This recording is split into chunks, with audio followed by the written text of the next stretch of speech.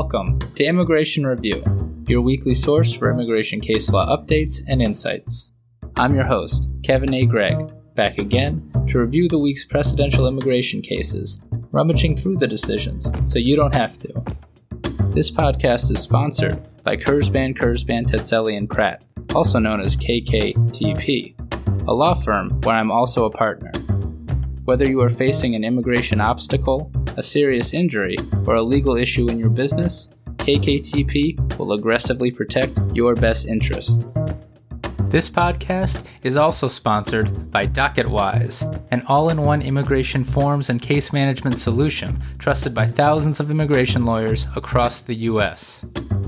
I really like DocketWise. It makes immigration applications easy by allowing the clients to provide information through simple online questionnaires that are shareable by text or email and available in multiple languages. Not only that, DocketWise provides a comprehensive group of case management features, including invoicing and calendaring, secure messaging, task management, and a lot more. You can learn all about DocketWise and receive a 10% discount on your subscription by heading to docketwise.com/immigration-review, so they know we sent you. And as always, this show does not constitute legal advice and has no bias other than to keep you up to date and to enable you, my dear colleagues, to excel in court. So, without further ado, let's start the review.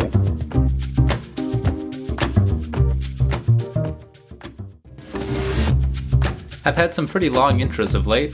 I'll keep it short and sweet. Thank you so much to everyone who continues to support the show and who reaches out to me with your issues and unique cases. I appreciate it from the bottom of my heart. This week, 5 cases with 3 asylum-type decisions, all from Guatemala. Thought I'd bookend the episode with some awesome asylum wins. So you gotta listen all the way through. Here we go.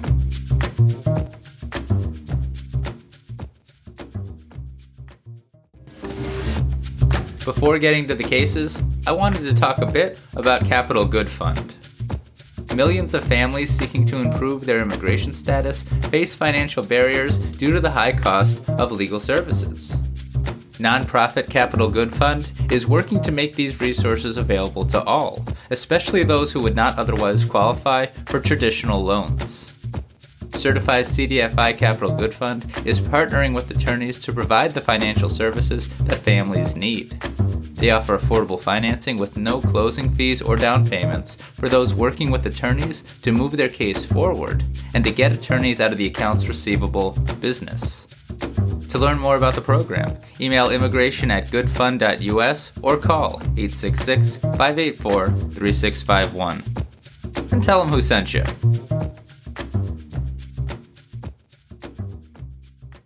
Our first case, Sabin Kak v. Attorney General of the United States, published by the Third Circuit on January 25th, 2023. This case is literally about everything withholding of removal and Convention Against Torture related. Strap in. It's going to take like half the episode.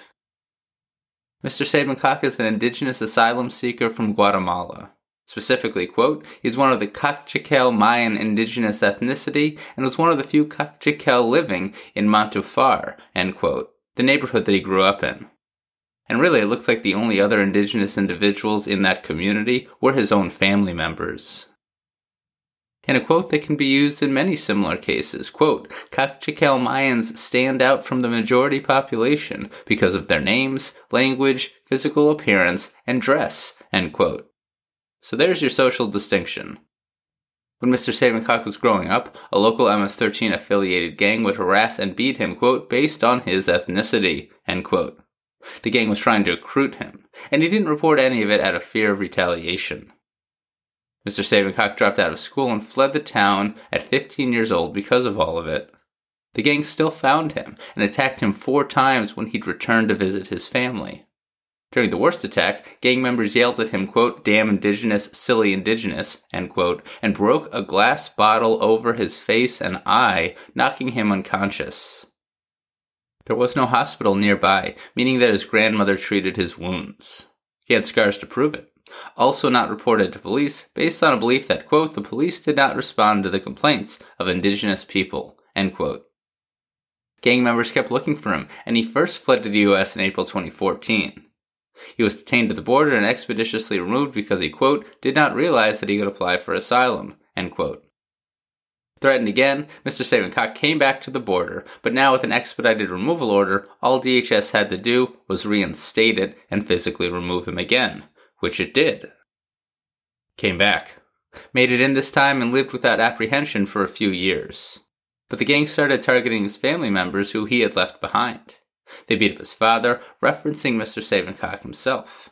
Mr. Savinkak urged his father to report it, but he didn't, believing it pointless with cases of gang violence against indigenous people. His 16-year-old sister was kidnapped, beaten, and raped. This time the father did report it, but according to the family, police ignored the complaint. Mr. Savinkak's wife and children were threatened, and eventually the whole family fled to the U.S. Only Mr. Savinkak's younger brother remains in Guatemala, in hiding, after a gang attack of his own. Scene set. DHS caught up with him in 2020.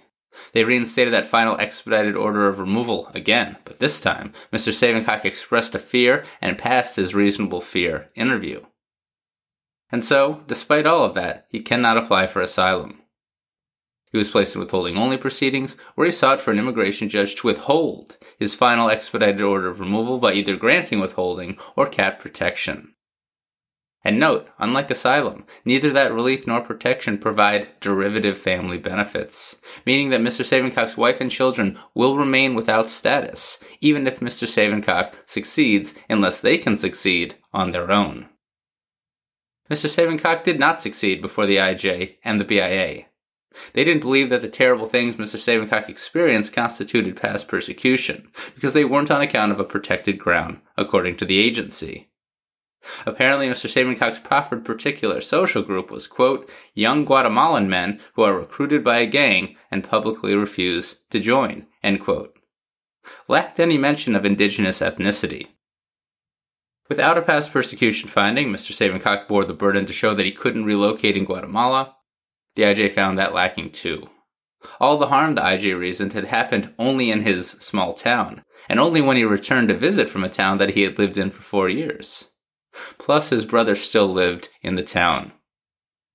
The BIA affirmed all of that. The harm suffered to the BIA, even in the aggregate with all the beatings and the death threats and the glass bottle knocking Mr. Savinkak unconscious, didn't rise to the level of past persecution. Forget Nexus, it wasn't bad enough, said the IJ and the BIA.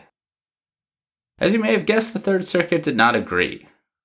In a 30-page single-spaced decision with, and I do not kid, 123 footnotes.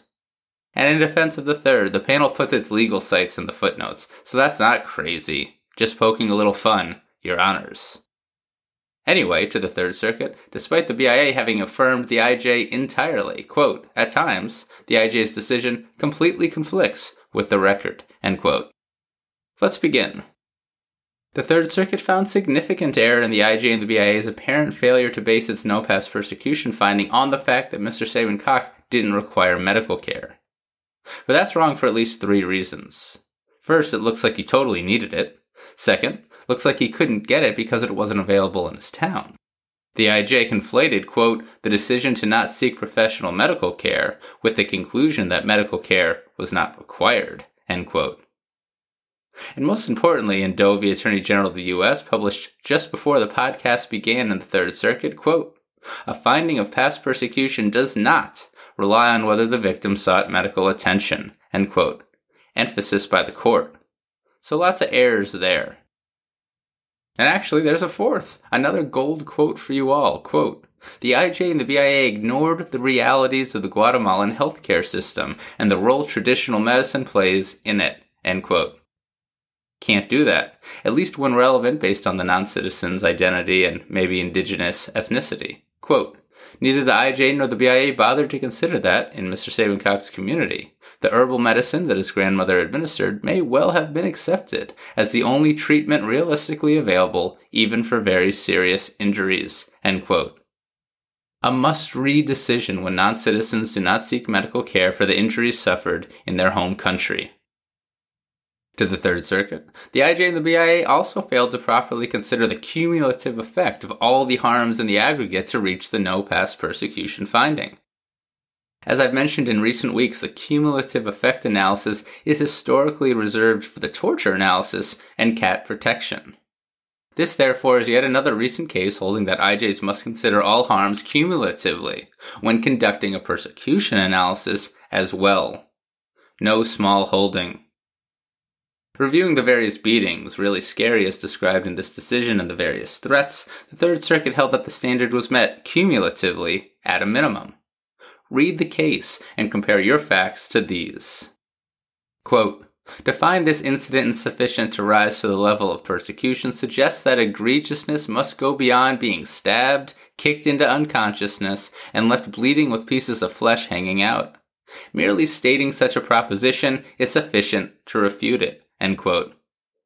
Ah, the powerful rhetorical style beloved by law clerks nationwide. Nor did the BIA consider the psychological harm to Mr. Sabancock from witnessing and learning about the horrible harms to his family, including the rape of his sister. Nor did the BIA consider Mr. Sabancock's young age, at least his youth, at the time of some of these attacks. The IJ and the BIA must, said the Third Circuit, for the first time. Another big holding. Dare I say we have the first mic drop of a decision in 2023? I'll temper that last part a bit. Some circuits like the First and the Seventh and the Ninth have held essentially that harm suffered or experienced as a child can be past persecution, even if it wouldn't be if experienced as an adult. The First Circuit has held that if nothing else, the IJ and the BIA must consider youth in the totality analysis. Here, the Third Circuit's ruling aligns more with the First Circuit. The IJ and the BIA must, quote, explicitly consider what effect, if any, these experiences had on Mr. Sabancock given his youth, end quote. Leaves for another day whether children enjoy a lessened past persecution burden. But the issue has now been initially brought up in the Third Circuit for the next case to develop. There's more! The threats, too, were past persecution, particularly as the gang followed up on him by horrifically assaulting Mr. Sabancock with that bottle. So that's all the past persecution. Still gotta get over Nexus. And to be honest, I'm not sure Mr. Sabancock made the argument before the IJ or not, it's a bit unclear. But in any event, the Third Circuit held that Mr. Sabancock, quote, has clearly established membership in a particular social group as an indigenous person in Guatemala, end quote. So with all of that to the Third Circuit, the burden should have shifted to DHS to prove that Mr. Sabancock couldn't relocate. With the past persecution finding, the non-citizen no longer bears that burden. DHS does. Burdens aside, though, it looks like the Third Circuit reads the record very differently. It believed that the gang had followed Mr. Sabancock to the other town as well as harming him in his original town, and that Mr. Sabancock was forced to hide even in the other town. Burdens be damned, relocation didn't appear reasonable to the court. How about this quote, stated by a designated expert, and relied upon the Third Circuit, so I presume it's good enough for you too in your case, quote, it is exceedingly difficult for individuals, particularly indigenous individuals previously targeted by gangs, to move from the area in which they have grown up and find a safe, secure place to live, end quote, in Guatemala. In conjunction with the Third Circuit's recent, very non-citizen favorable decision in the Simba, Episode 87, give it a listen, Mr. Sabancock won on relocation too. I know you wish I was, but I'm still not done. Cat protection. Remember, 30 pages, single-spaced. Suffice it to say, the Third Circuit believed that the agency had failed to consider what would happen to Mr. Sabancock if removed, and instead focused, erroneously as it turns out, what happened to him in the past. And as we now know, the agency also failed to consider all the harms in totality. And the Third Circuit believes the BIA applied the wrong standard of review to the IJ's findings. Really wrong on many counts. To a panel pulling no punches with the asylum seeker-friendly quotes, quote, there is considerable evidence that would support a finding that the government officials were willfully blind to the violence of gang members, especially against indigenous people, end quote. And that, quote, the police are themselves involved with the gangs, end quote, in Guatemala. Indeed, quote, allegations of gang influence and corruption reached the highest levels of local government, end quote. Anyone got a Guatemalan indigenous asylum-seeking case? Mr. Sabancock has credibly suffered horrible harm, as has his family and especially his sister. The Third Circuit is sending it back, and I fail to see how he doesn't win, at least withholding of removal. A harsh rule, reinstatement. I mean, a monster decision favorable to non-citizens in many, many ways issued by the Third Circuit. Congratulations, attorney and seemingly adjunct professor Stephanie E. Norton of Seton Hall University School of Law for petitioner. Keep her on for the next semester, Seton Hall, and all semesters thereafter. I'll try to be quick with my final thoughts, but looking at what I wrote, I will fail at doing so.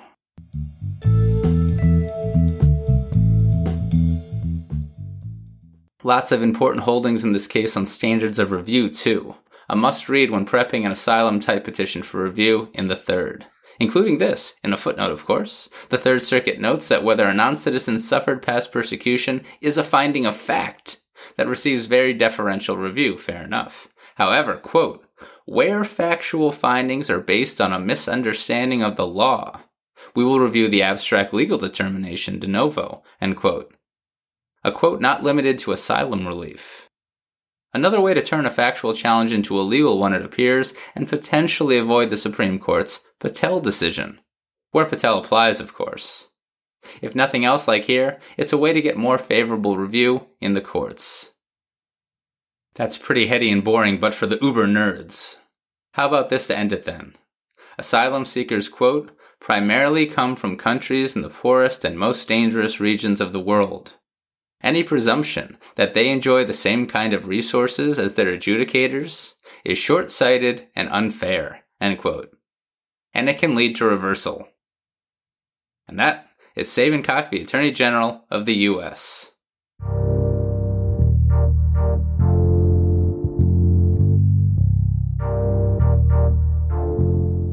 All right.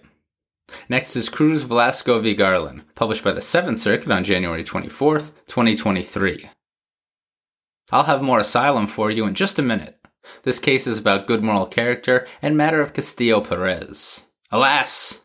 Well, kind of. Mr. Cruz Velasco is from Mexico and has lived in the U.S. since 1999. He has 2 U.S. citizen sons, who he raised as a single father after the untimely passing of his wife. He came to the attention of immigration authorities in 2013 following a reckless driving conviction. The facts underlying that reckless driving conviction show that he was drunk and that he had his 2 children in the car. And then, very unfortunately, he got a DUI conviction in 2016 during removal proceedings.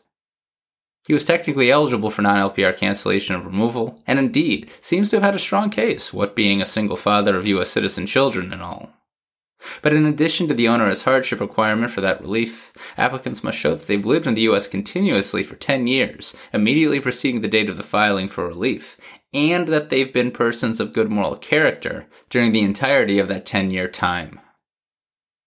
At the individual hearing in 2018, Mr. Cruz Velasco testified that he hadn't had a drop of alcohol since the incident in 2016. But, among other things, quote, noting the seriousness of the first offense, the immigration judge stressed that Mr. Cruz Velasco's failure to learn from his mistake, as shown by his arrest for operating while intoxicated only 3 years later, end quote, showed that he lacked the good moral character required of non-LPR cancellation of removal. Even worse, on appeal, Attorney General Barr issued matter of Castillo-Perez, which held that, quote, 2 or more convictions for driving under the influence in the relevant period raise a presumption that a non-citizen lacks good moral character, end quote. Even worse, reasoned the Attorney General in that decision, quote, that presumption cannot be overcome solely by evidence showing rehabilitation, end quote. No forgiveness. The BIA affirmed the IJ and then denied a motion to reopen filed by Mr. Cruz Velasco based on his recent diagnosis of diabetes and the effect of the raising COVID-19 pandemic at the time. Mr. Cruz Velasco brought it all to the 7th Circuit, which affirmed the BIA. First, though, favorable Patel holding. Patel would totally bar the 7th Circuit from reviewing the denial of non-LPR cancellation of removal, where the challenge regarded a disputed issue of fact. But here, quote, no one disputes the length of Mr. Cruz Velasco's sobriety, or any other evidence concerning his rehabilitation, end quote. Meaning that to the 7th Circuit, quote, we have jurisdiction to decide whether the BIA reasonably applied the good moral character standard to those undisputed facts, end quote. And that, everybody, is how you get around Patel. Good work, counsel. Restated, that is a mixed question of law and fact that circuits have jurisdiction to review, even if the ultimate relief at issue, non-LPR cancellation of removal here, was squarely at issue in Patel and the statute divesting circuits of jurisdiction. Mixed questions of law and fact are exempt. Bring a legal claim, here, proper application of the good moral character analysis, and show that the facts relevant to that claim are not in dispute. Here, Mr. Cruz Velasco's sobriety. Good holding on jurisdiction. Lost on the merits. Quote, Mr. Cruz Velasco drove drunk while his 2 young sons were in the car. The BIA was entitled to label this as a serious offense. Despite its gravity, Mr. Cruz Velasco was again arrested for driving while intoxicated only 3 years later. End quote. The BIA didn't abuse its discretion to find that this evinced bad moral character. It's a bit confusing as it's all in the motion to reopen context rather than on direct petition for review from the BIA's decision. Looks like Mr. Cruz Velasco may not have timely petitioned for review on the merits. And actually then, as it arises in the motion to reopen context, that's another way to get around Patel and the jurisdiction problems. See Yanis Trejo v. Garland, episode 134 out of the 8th. That rationale wasn't used here, so I won't get into all of that, but just remember that it's out there. I mention all of that now, though, because the Seventh Circuit also denied the petition for review and upheld the BIA's refusal to exercise its sua sponte authority to reopen proceedings. And that's because, quote, the merits of the BIA's decision not to reopen a case sua sponte are unreviewable unless it was tainted by a legal error, end quote. Actually not a horrible quote for getting a review of refusals to reopen sua sponte, but not met here. Meaning that Mr. Cruz Velasco's removal order stands. Final note.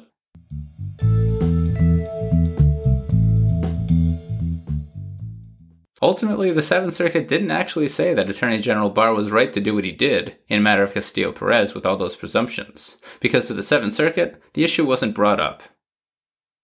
Nor did the Seventh Circuit address whether the BIA erred in applying matter of Castillo-Perez retroactively to pre-Castillo-Perez conduct, because that issue was apparently waived. But both issues are alive and kicking in most circuits, and certainly the Seventh, and the retroactivity argument is particularly interesting to me. And that is Cruz Velasco v. Garland.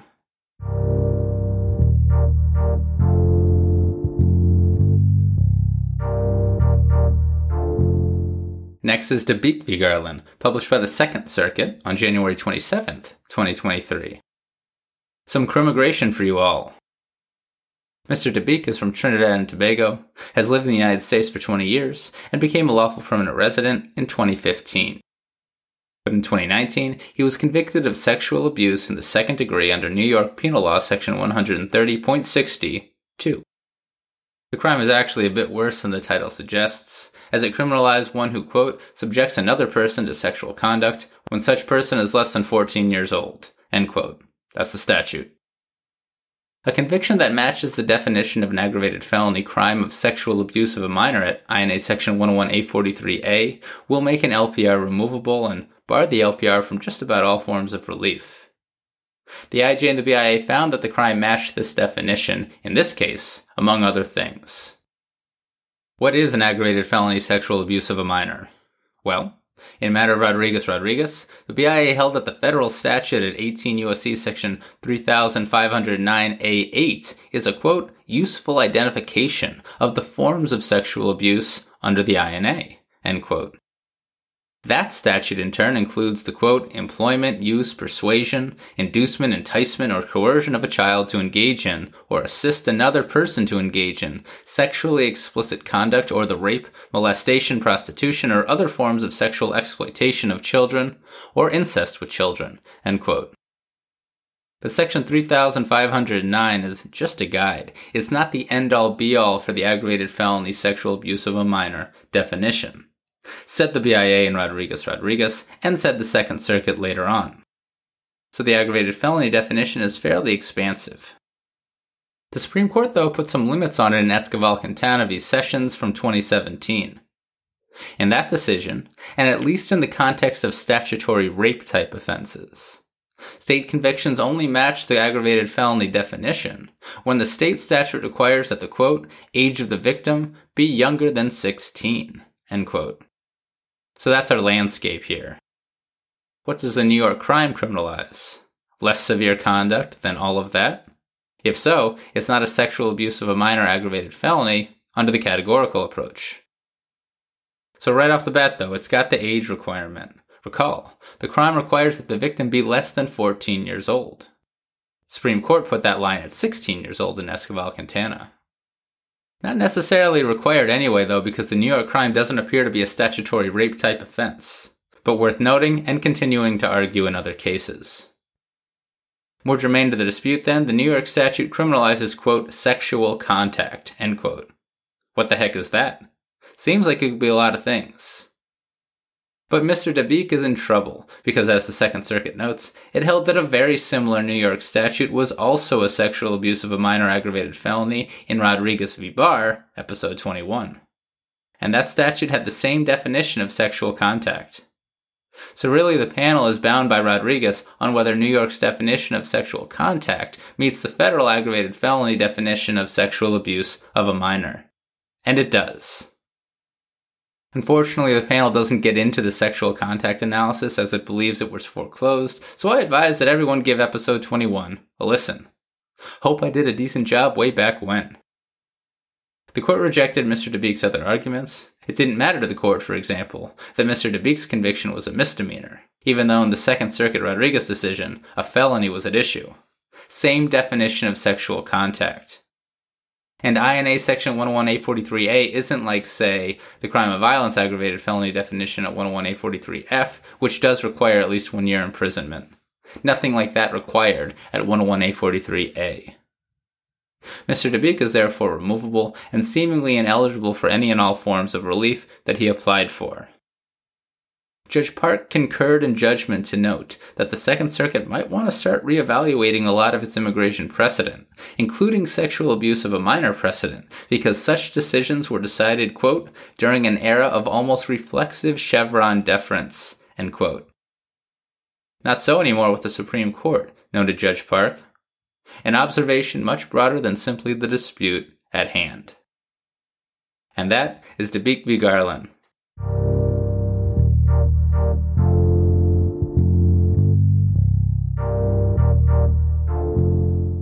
Next is Lemos Coronado v. Garland, published by the 8th Circuit on January 23, 2023. This case is about particular social groups. All asylum from here on out. Miss Lemos Coronado is from Guatemala. In that country, she was very close to her partner's brother, Wilvie, who helped the couple after the birth of their daughter. Wilvie, in turn, quote, was the private driver for the then mayor of their town, who was known to be an anti-crime, anti-corruption politician and disfavored among drug traffickers and criminal organizations, end quote. Wilvie also had political aspirations of his own and wanted to be the next anti-narco-trafficking mayor. One day, while Miss Lemos Coronado was visiting Wilvie, 3 masked men entered Wilvie's home and murdered him right in front of Miss Lemos Coronado with high-caliber weapons. The men told Miss Lemos Coronado that they did it because Wilvie didn't support them. They said it was best if Miss Lemos Coronado didn't say anything to anyone, and they left. Miss Lemos Coronado then started getting threats via text message. She filed a police report about the murders and the texts. Doesn't look like police investigated. She continued to receive threatening texts and fled to the U.S. in June 2014. She reached this country 1 month later. At the border, Miss Lemos Coronado allegedly requested asylum, but was not told to file anything. She therefore didn't file for 4 years. She alleged persecution on account of her membership in 2 particular social groups, witnesses who cooperate with law enforcement in Guatemala, and nuclear family members of Wilvie, and on account of an imputed political opinion. She had a minor daughter who she listed as a derivative applicant. The immigration judge ruled favorably for Miss Lemos Coronado on some issues. For instance, accepting the 1-year deadline and permitting Miss Lemos Coronado to file for asylum, and finding the family-based particular social group cognizable. But the IJ didn't believe that she had experienced the harm and threats for this reason, and didn't find the other particular social group cognizable. The cooperation with law enforcement thing. Nor did the IJ believe that any of it happened because of an imputed political opinion. To the IJ, the gang just wanted to prevent her from reporting on the murder. Gotta fear death for the right reasons under asylum law. The BIA affirmed and noted that Ms. Lemus-Coronado had not challenged the denial of Convention Against Torture protection. Narrowed further before the Eighth Circuit, Ms. Lemus-Coronado only challenged, apparently, the BIA's determination, quote, that she failed to demonstrate that her proposed group of witnesses who cooperate with law enforcement is particular and socially distinct within Guatemalan society, end quote. So that's the narrow issue in this case. What is a particular social group? It's a group 1, composed of members who share a common, immutable characteristic, 2, defined with particularity, and 3, socially distinct within the society in question. And a lot of these cases, like here, come down to social distinction. Whether a given particular social group is perceived as distinct by the society, quote, depends on evidence that the society makes meaningful distinctions based on the common immutable characteristics defining the group, end quote. That analysis can't be based on the persecutory conduct alone.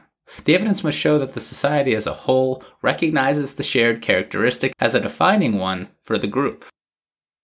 How on earth do litigants show that? You tell me. I say experts in lots and lots of news articles, country condition reports, government sources, heck, even blogs of people talking about other people in that group, if they help.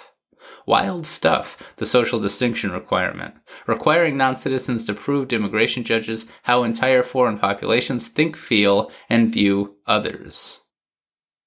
But then again, there's also case law. The Ninth Circuit, for example, has already held that, quote, those who testified in court could be recognized as a particular social group, especially because the at-issue country had passed legislation to protect the same, end quote. That's Henriquez Rivas v. Holder, published by the Ninth in 2013, and cited all the time. And even the BIA 2 years ago in matter of HLSA held that, quote, cooperation with law enforcement may satisfy the requirements of immutability, particularity, and social distinction, end quote, and may be a valid particular social group if the cooperation is, quote, public in nature, particularly where testimony was given in public court proceedings, end quote. Where did the BIA get this public testimony requirement, and how can it apply it to 195 foreign countries? I remain unclear. Check out episode 40 for the BIA's explanation. It's been a minute. Will the Eighth Circuit adopt matter of HLSA's public testimony added requirement? The panel isn't so sure, but it held that it didn't matter because it believed that the IJ and the BIA had also found that Guatemalan society doesn't view, quote, witnesses who cooperate with law enforcement, end quote, as socially distinct. And the Eighth Circuit found no error with that finding. Public testimony requirement or not. Like all good litigants, Ms. Lemus-Coronado had an alternative argument. Guatemala adopted legislation in 1996 that created an office to protect and support witnesses in criminal processes.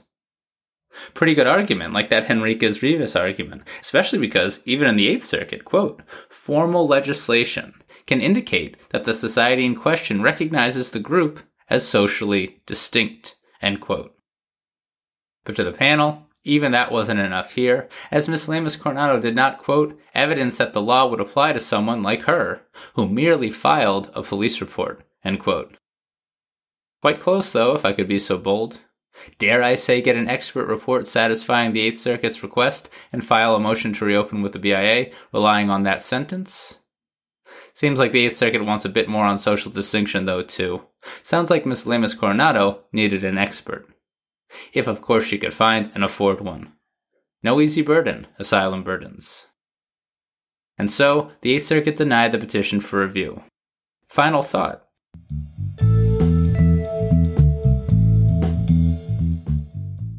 The requirement that testimony must be public to make related particular social groups socially distinct from matter of HLSA is far from settled precedent. Heck, I doubt the BIA even said in matter of HLSA that the testimony must always be public to find the particular social group cognizable. The BIA rarely creates such categorical rules. So if, like in this case but not satisfied, you believe that you have a case where the IJ or the BIA denied the cognizability of the particular social group solely for a lack of public testimony or public cooperation, fight it on appeal, even in the Eighth Circuit. And that is Lemus-Coronado v. Garland.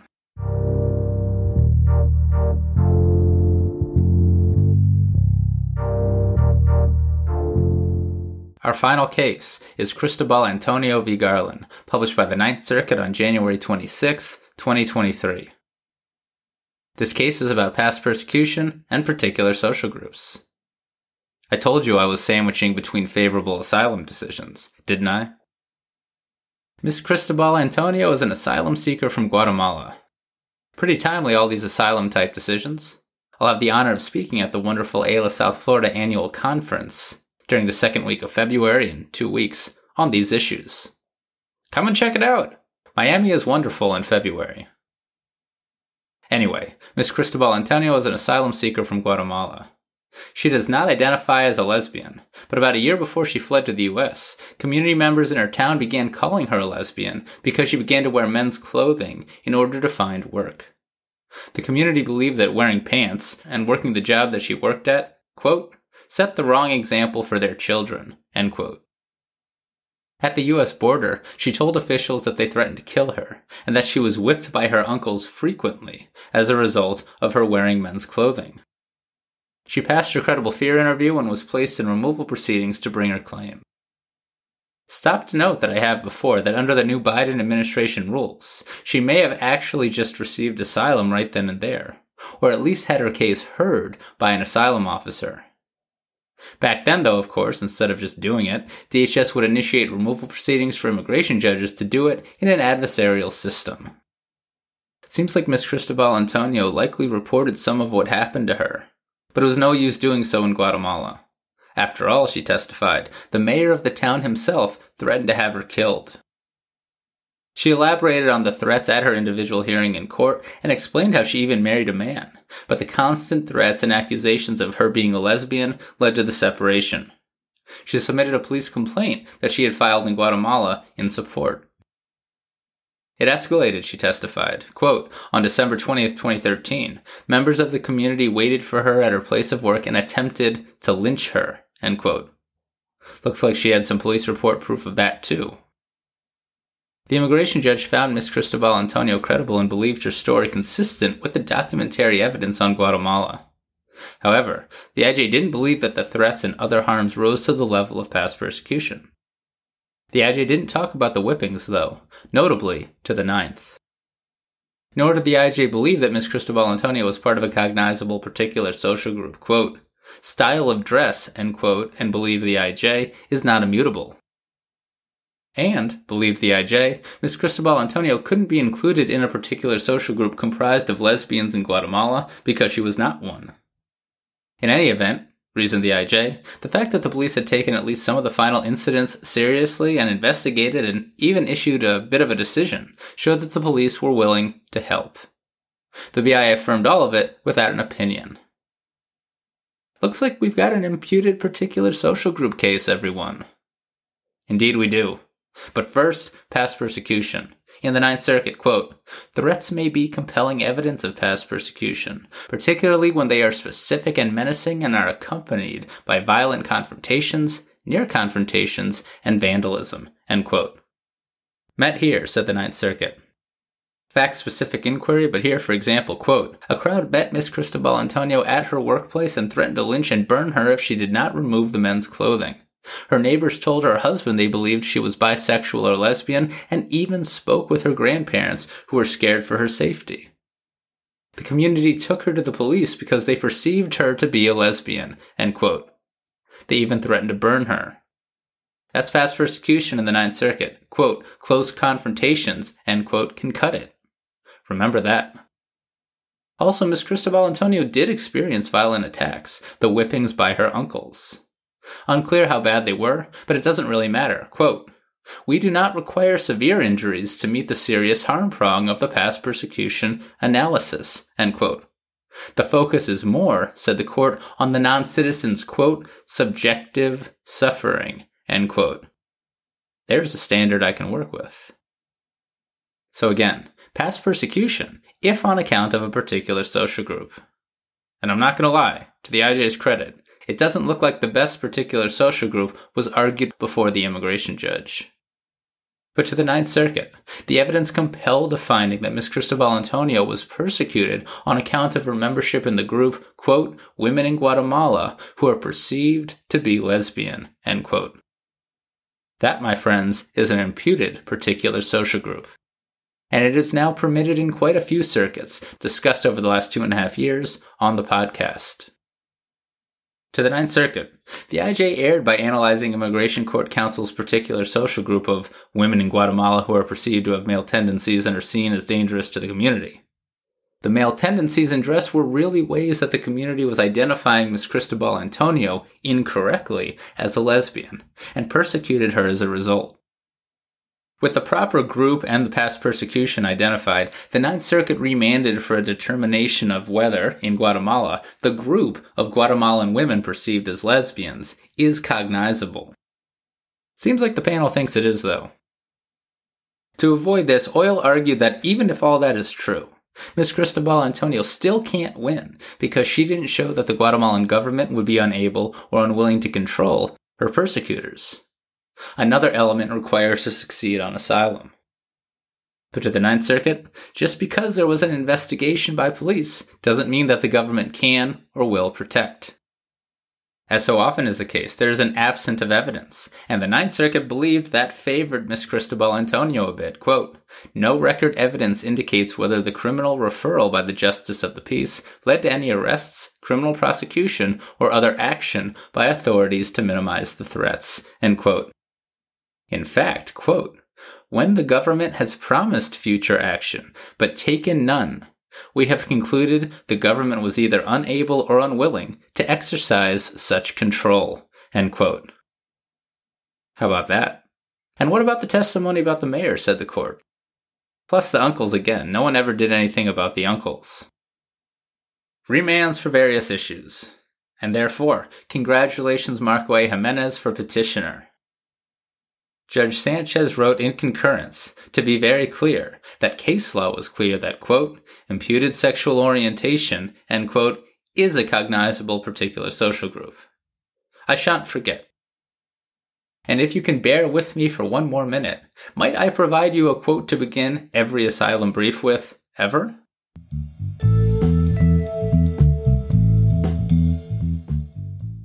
Miss Cristobal Antonio's, quote, "decision to flee Guatemala to escape persecution is itself relevant to our analysis. As we have consistently recognized, being forced to flee from one's home in the face of an immediate threat of severe physical violence or death is squarely encompassed within the rubric of persecution," end quote. Fleeing itself can be persecution. And that is Cristobal Antonio v. Garland.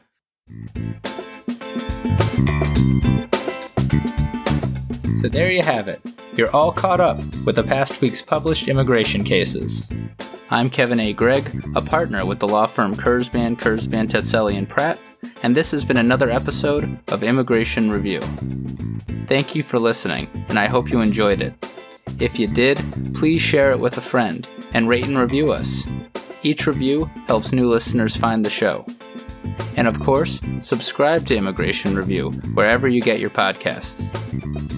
If you like what we do and want to become a patron of the show, please check out our Patreon page at www.patreon.com/Immigration Review, or click on the link in the show notes. And if you're interested in an official Immigration Review CLE certificate for 5 credit hours, email me at kgreg@kktplaw.com with your full name and the episode numbers for the 10 shows you've listened to. Also, feel free to email me with questions, comments, or anything at all. And follow the show on Instagram and Facebook at Immigration Review, and send us a tweet at ImReview. That's IMM Review. I'll be back next Monday for a brand new discussion. Until then, I'm Kevin A. Gregg, bringing you the Immigration Review.